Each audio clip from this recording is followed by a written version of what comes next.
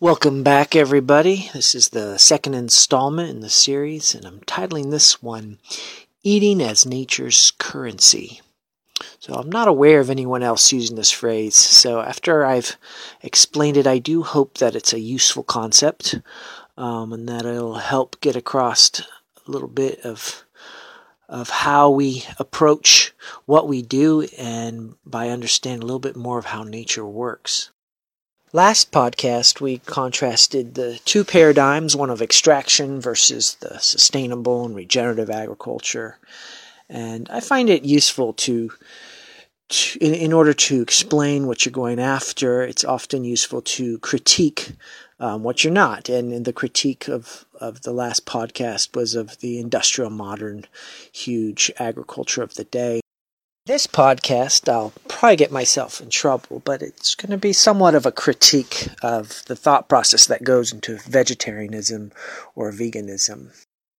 Before I really get going here, I wanted to read a quote from Michael Pollan to sort of set the tone of what I want to get across.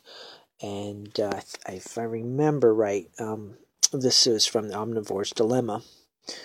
He writes, "We've been telling ourselves such stories of man and nature forever as a way of making sense of what we call our quote-unquote relationship to nature. To borrow that curious, revealing phrase, what other species can be said to have a relationship with nature? For a long time now, the man in these stories has gazed at nature across a gulf of awe or mystery or shame. Even when the tenor of these narratives changes, as it has over time, the gulf remains. There's the old heroic story where man is at war with nature, the romantic version where man merges spiritually with nature, usually with some help from the pathetic fallacy, and more recently, the environmental morality tale in which nature pays man back for his transgressions, usually in the coin of disaster. 3 different narratives, at least, yet all of them share a premise we know to be false, but can't seem to shake, that we somehow stand outside or apart from nature." Get back to the phrase, eating as nature's currency, that came, I wrote that in an essay. It was in the context of, it was an essay to defend the ethics of eating meat. And when I first approached it, I really thought the whole idea was absurd, that you would have to even defend that.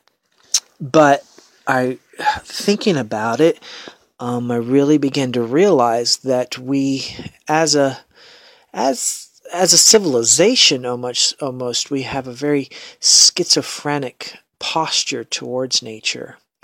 And I think that this is only within the context of such schizophrenia could we even pose the question whether it would be ethical to eat meat.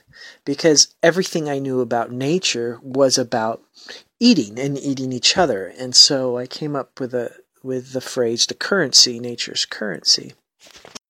It was another way to describe why or what's going on when it seems that in order to go up the food chain, there was always an explosion of complexity, but there was always a return to the level below. So if you have plankton or if you have the plants and they were being eaten by herbivores, there was a return and there was consequently an explosion within the plant world, particularly because of the soil and what the manure was doing to the soil. But this again goes back to an interrelated understanding of how the world works. So if nature is dependent and is healthy by diversity, it's not just a diversity of species or diversity. It's a diversity of systems.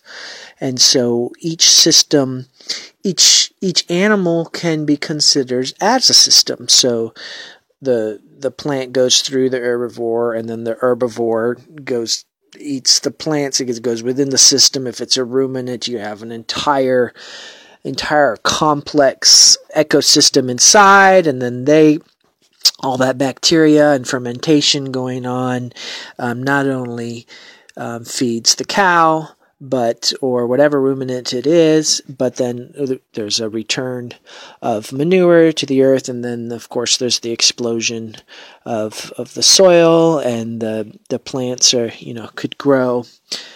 And I think that's to use the word currency is a way to sort of think of this as maybe an investment.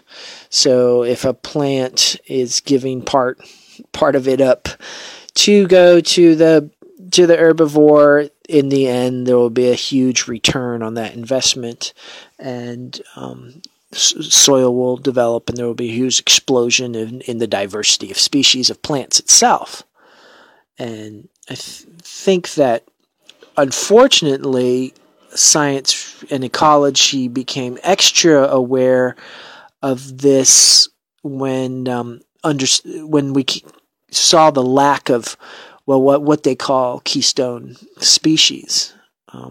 Just off the top of my head, I can think of the two best known ones were the sea otters who eat the urchins, who were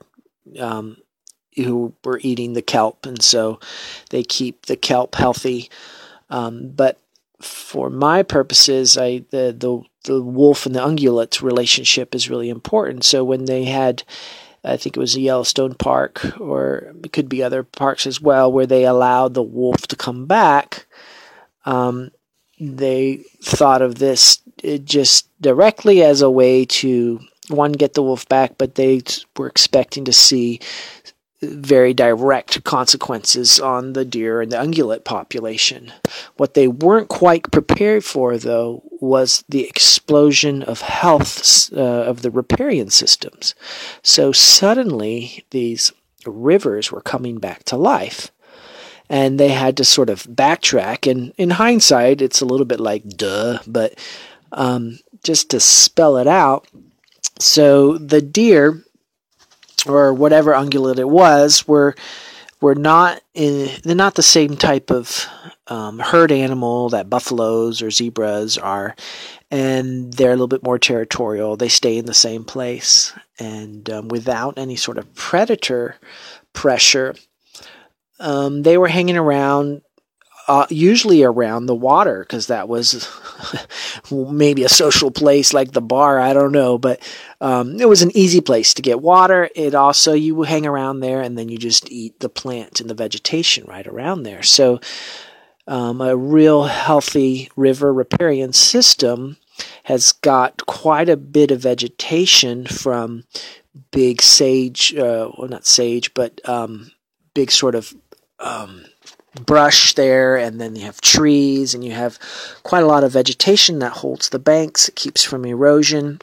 It also, I think, provides a huge habitat for, frogs, salamanders, insects, birds, all this stuff. It's a very fertile place, and for an entire ecosystem there. But with the deer and the ungulates hanging out there too much, they were keeping that vegetation down. So rather than just being a direct control of population, there was a behavior modification. And so when you go to the water, of course, from any hunter, whether human or wolf or lion or whatever, the water holes and the water places are great places to hunt and to find your prey, as everyone needs water. And so the deer quickly relearned that you just don't hang around there. You might go and get your, very necessary drink, but that wasn't necessarily a safe place to hang around, and therefore they did not eat too much of the vegetation, and they would move on from there. And so that was an important fact, that we realized that these keystone species of the very top of the chain was so essential in keeping the whole ecosystem healthy, all the way down to the health of the river and the water, which was unexpected at the time. I think there's much disagreement that the health of an ecosystem is dependent on diversity, and that there's all these systems that are interrelating and interwoven, and that homeostasis is dependent on these systems interacting, and there's got to be some sort of feedback loop. And in nature, I think that the main feedback loop is basically eating, and whether you're the predator and you're eating meat, or you're even the bacteria inside of an intestines and you're absorbing nutrients from what an herbivore or a predator or whatever has eaten. So it gets a lot messier than just going up the food chain, or as we understand it, because there's just systems interwoven at all these different levels, and each one is interrelating with other systems, and at each level of this, there is a consumption, and there's a whether it's eating with teeth and tongue, or if it's just an absorbing of nutrients at a very micro level. So another way to put this is to say that eating is our primary mode of interacting with systems, and this is something that we do every day. Most of us do it multiple times a day, and we choose which system to interact with, and we can be interacting and giving a feedback loop to an extraction model and an industrial model, or we could be or sustainable model, or in the case, I did say this was going to be a critique of vegetarianism or veganism. I also think that there needs to be attention to what system you are participating in if you refuse to eat meat. Like, there are many good reasons to be vegetarian, and oftentimes you don't have an option of meat that is anyway ethical or even healthy or good for the environment. But in our case, I have plenty of people here. We live in an area where pasture is abundant, and healthy local meat is available and affordable for the most part. And yet people will choose to be eating coconuts and coconut oil from the tropics, and they're going to get, their organic asparagus from Argentina. I don't know. But this whole idea that, it's very difficult to get all your nutrients and all your amino acids. You're certainly not going to get them from enough plants in this area where we are at. And so you are left with trying to get the appropriate nutrients from systems very far away from where we are. And obviously, we will always, be eating some and participating in systems from other places far from being local. We are living in a very small world where things are from all over the globe are very available. But in the case of eating, where this is something you're doing every day, if a significant portion of that can be connecting you to systems that are local, then suddenly you are participating in that richness of the ecology of the nature that is here. There's also a very strong argument that makes the case that, especially for like heritage breed or animals that we're afraid of losing the genetics, if we simply by plugging into the man's economic system, there's the saying, if you don't eat them, we'll lose them. And it's very real thing that if a farmer can't raise and make money and sell for people to eat, there's really these genetics and these species are going to die out. But I want to push beyond just things that we're missing out on, because I think there's a darker side, an even more dangerous side effect that can happen when we refuse to eat and participate in the systems that are all around us. And I think that this basically is what gets back to the schizophrenia that I opened up with, and Michael Pollan say that we are a very strange creature, that we have to figure out what our relationship to nature is, whether we are romantic towards it, or whether we're stewards of it, or whether we're going to get paid back by it. But we have this strange sort of stance towards something that we are really, truly, really a part of, and we are embedded in a system just as everything else is.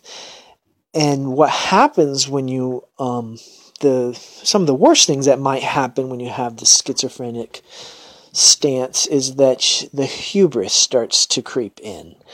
And I think that there's we can see this all around, like from the way that nature is being abused, the way that we strip mine, the way we mountaintop removal, the way we pollute waters, the way we have a dead zone in the Gulf of Mexico, where fish can't even have enough oxygen, where the way we have 8th continent of plastic, and we're just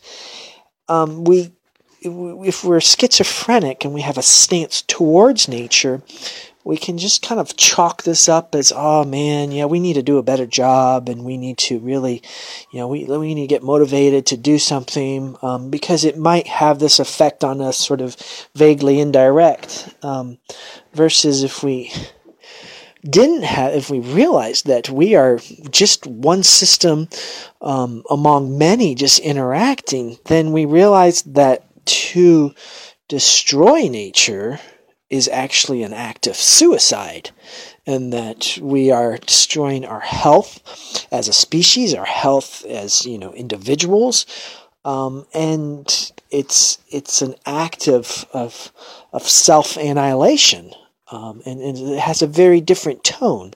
And to have this hubris that we have suddenly evolved into the sentient being that no longer eats meat is to say, oh, we know better than nature.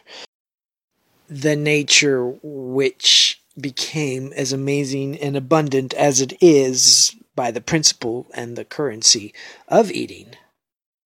As an example of this type of thinking, I want to reference a documentary came out a few years ago called Cowspiracy by a guy, Kip Anderson, I think, and I really run the risk of saying, trying to argue against a straw man, because it was really poorly done, and many people have gone through and debunked, a lot of his thinking. I mean, a lot of his sort of mathematical computations, and he just skipped over a ton. He also really did a very poor, well, not a poor, very unethical kind of journalism, where anytime you talking or interviewing somebody you disagree with, in the background you put these pictures of animals suffering or killing, and this very emotional manipulation and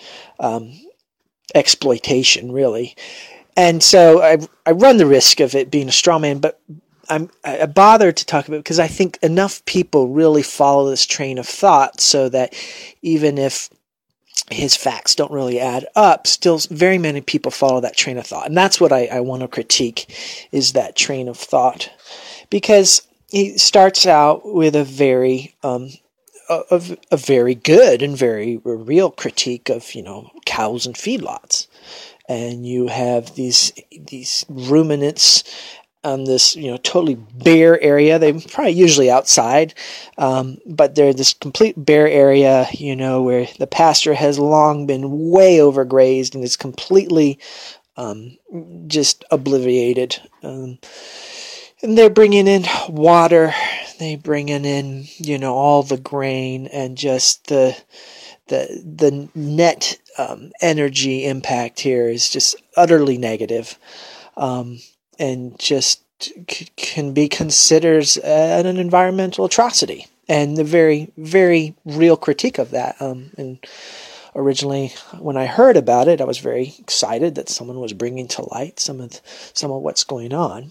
But it becomes very clear as you go on that this guy was just uncomfortable with killing or eating an animal, and so he makes this sort of real quick reference to, a pasture, and for them it's just a mathematical computation of sort of a sum zero or net, energy, carbon imprint or footprint, whatnot, and no remotely even consideration of what it means to have an animal in her proper niche in the ecosystem and, interrelating with the system. So, she has no concept of how beautiful a cow is when she is in her right place.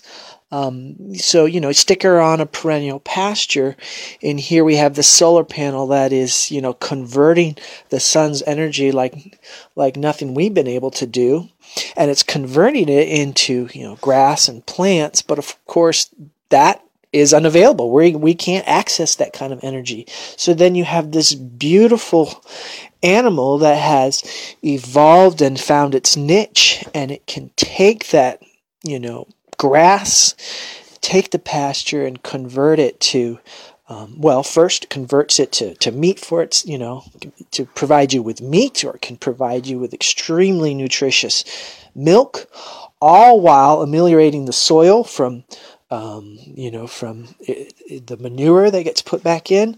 And there's thousands or millions of species of bacteria of animals that live within her rumen, that are essential to the systems and the health of ecosystems. And so this, a cow can be in the system and not only feed you with extraordinary nutrition that is perfectly, synchronized with our systems, but then she leaves the pasture better than when she came, and something beautiful in that system gets thrown out because they have no concept of this interrelatedness. And rather than seeing the beauty of a system like that's been developed in nature very efficiently over the millennium, they see this answer in, meat could possibly be ethical if we grow it in a petri dish, which on so many levels is absolutely absurd. Even from their point of view, I just can't imagine that could ever be, a net positive energy to make that in a petri dish. But even if, in this nets, the zero-sum game of energy, if you made it, and even if you made it palatable where you could eat it, you're no longer participating in the systems of ecology and the nature around you. You've completely divorced yourself, and now you've tied yourself to this really mechanistic, industrial sort of world of growing this technologically without it being connected. Or if it's connected, it's all connected to oil, or it's connected to extraction, or it's connected to machinery and technology, which has its place. But essentially, that's not really, the foundation of who we are. And so that is supposedly the answer to meat. Whereas here we have these beautiful synergistic systems that not only provide us with the nutrition that's finely tuned to who we are, we've evolved along with them, but they leave the land better than when they came. And this is lost. And so it saddens me that we have so many people who are sort of stuck in this mind frame of what it is to be environmentally aware. Because these, it's one thing to be criticizing the extraction model and whatnot, but these people like Kip, who's doing this documentary, are sort of claimed to be the champions of, to save the environment. That was the claim, is these cows are hurting the environment. But they're so divorced from reality. They're so disconnected because they do not eat and they do not have the currency of nature. So they do not, they're not participating. And so these champions of the environment want to get rid of a cow, which is one of, the ruminants are one of the driving species that can convert solar energy and drive the system. And I just find it a shame that in the hubris of thinking that we know better than nature, even when we claim that we're, championing her and trying to be, conservationists and whatnot, we do great harm. So if you'll allow me to push this economic metaphor just a little bit farther as eating as currency, we think of investment and we think of that, I don't have much capital, so I can't really invest and whatnot. But if suddenly you think of eating as currency, then we all have capital. And we all have a capital that we're going to be spending or investing one way or another.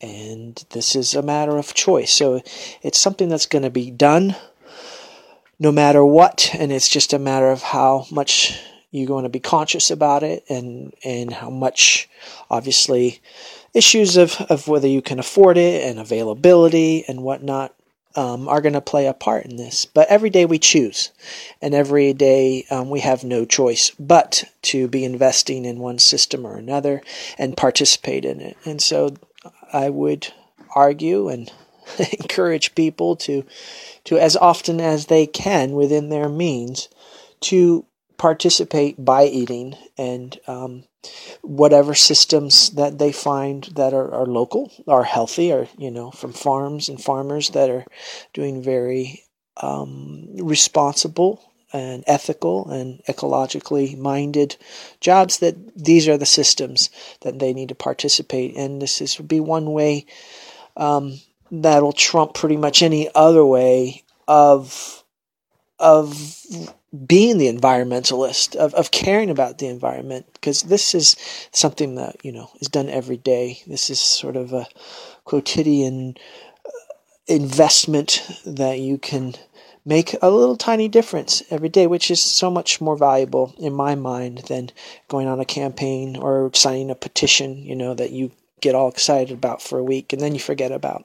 But this is something that we can develop habitual, regular ways of changing the world, that we do what we can. All right. Well, thanks again for listening, and we'll catch you next time.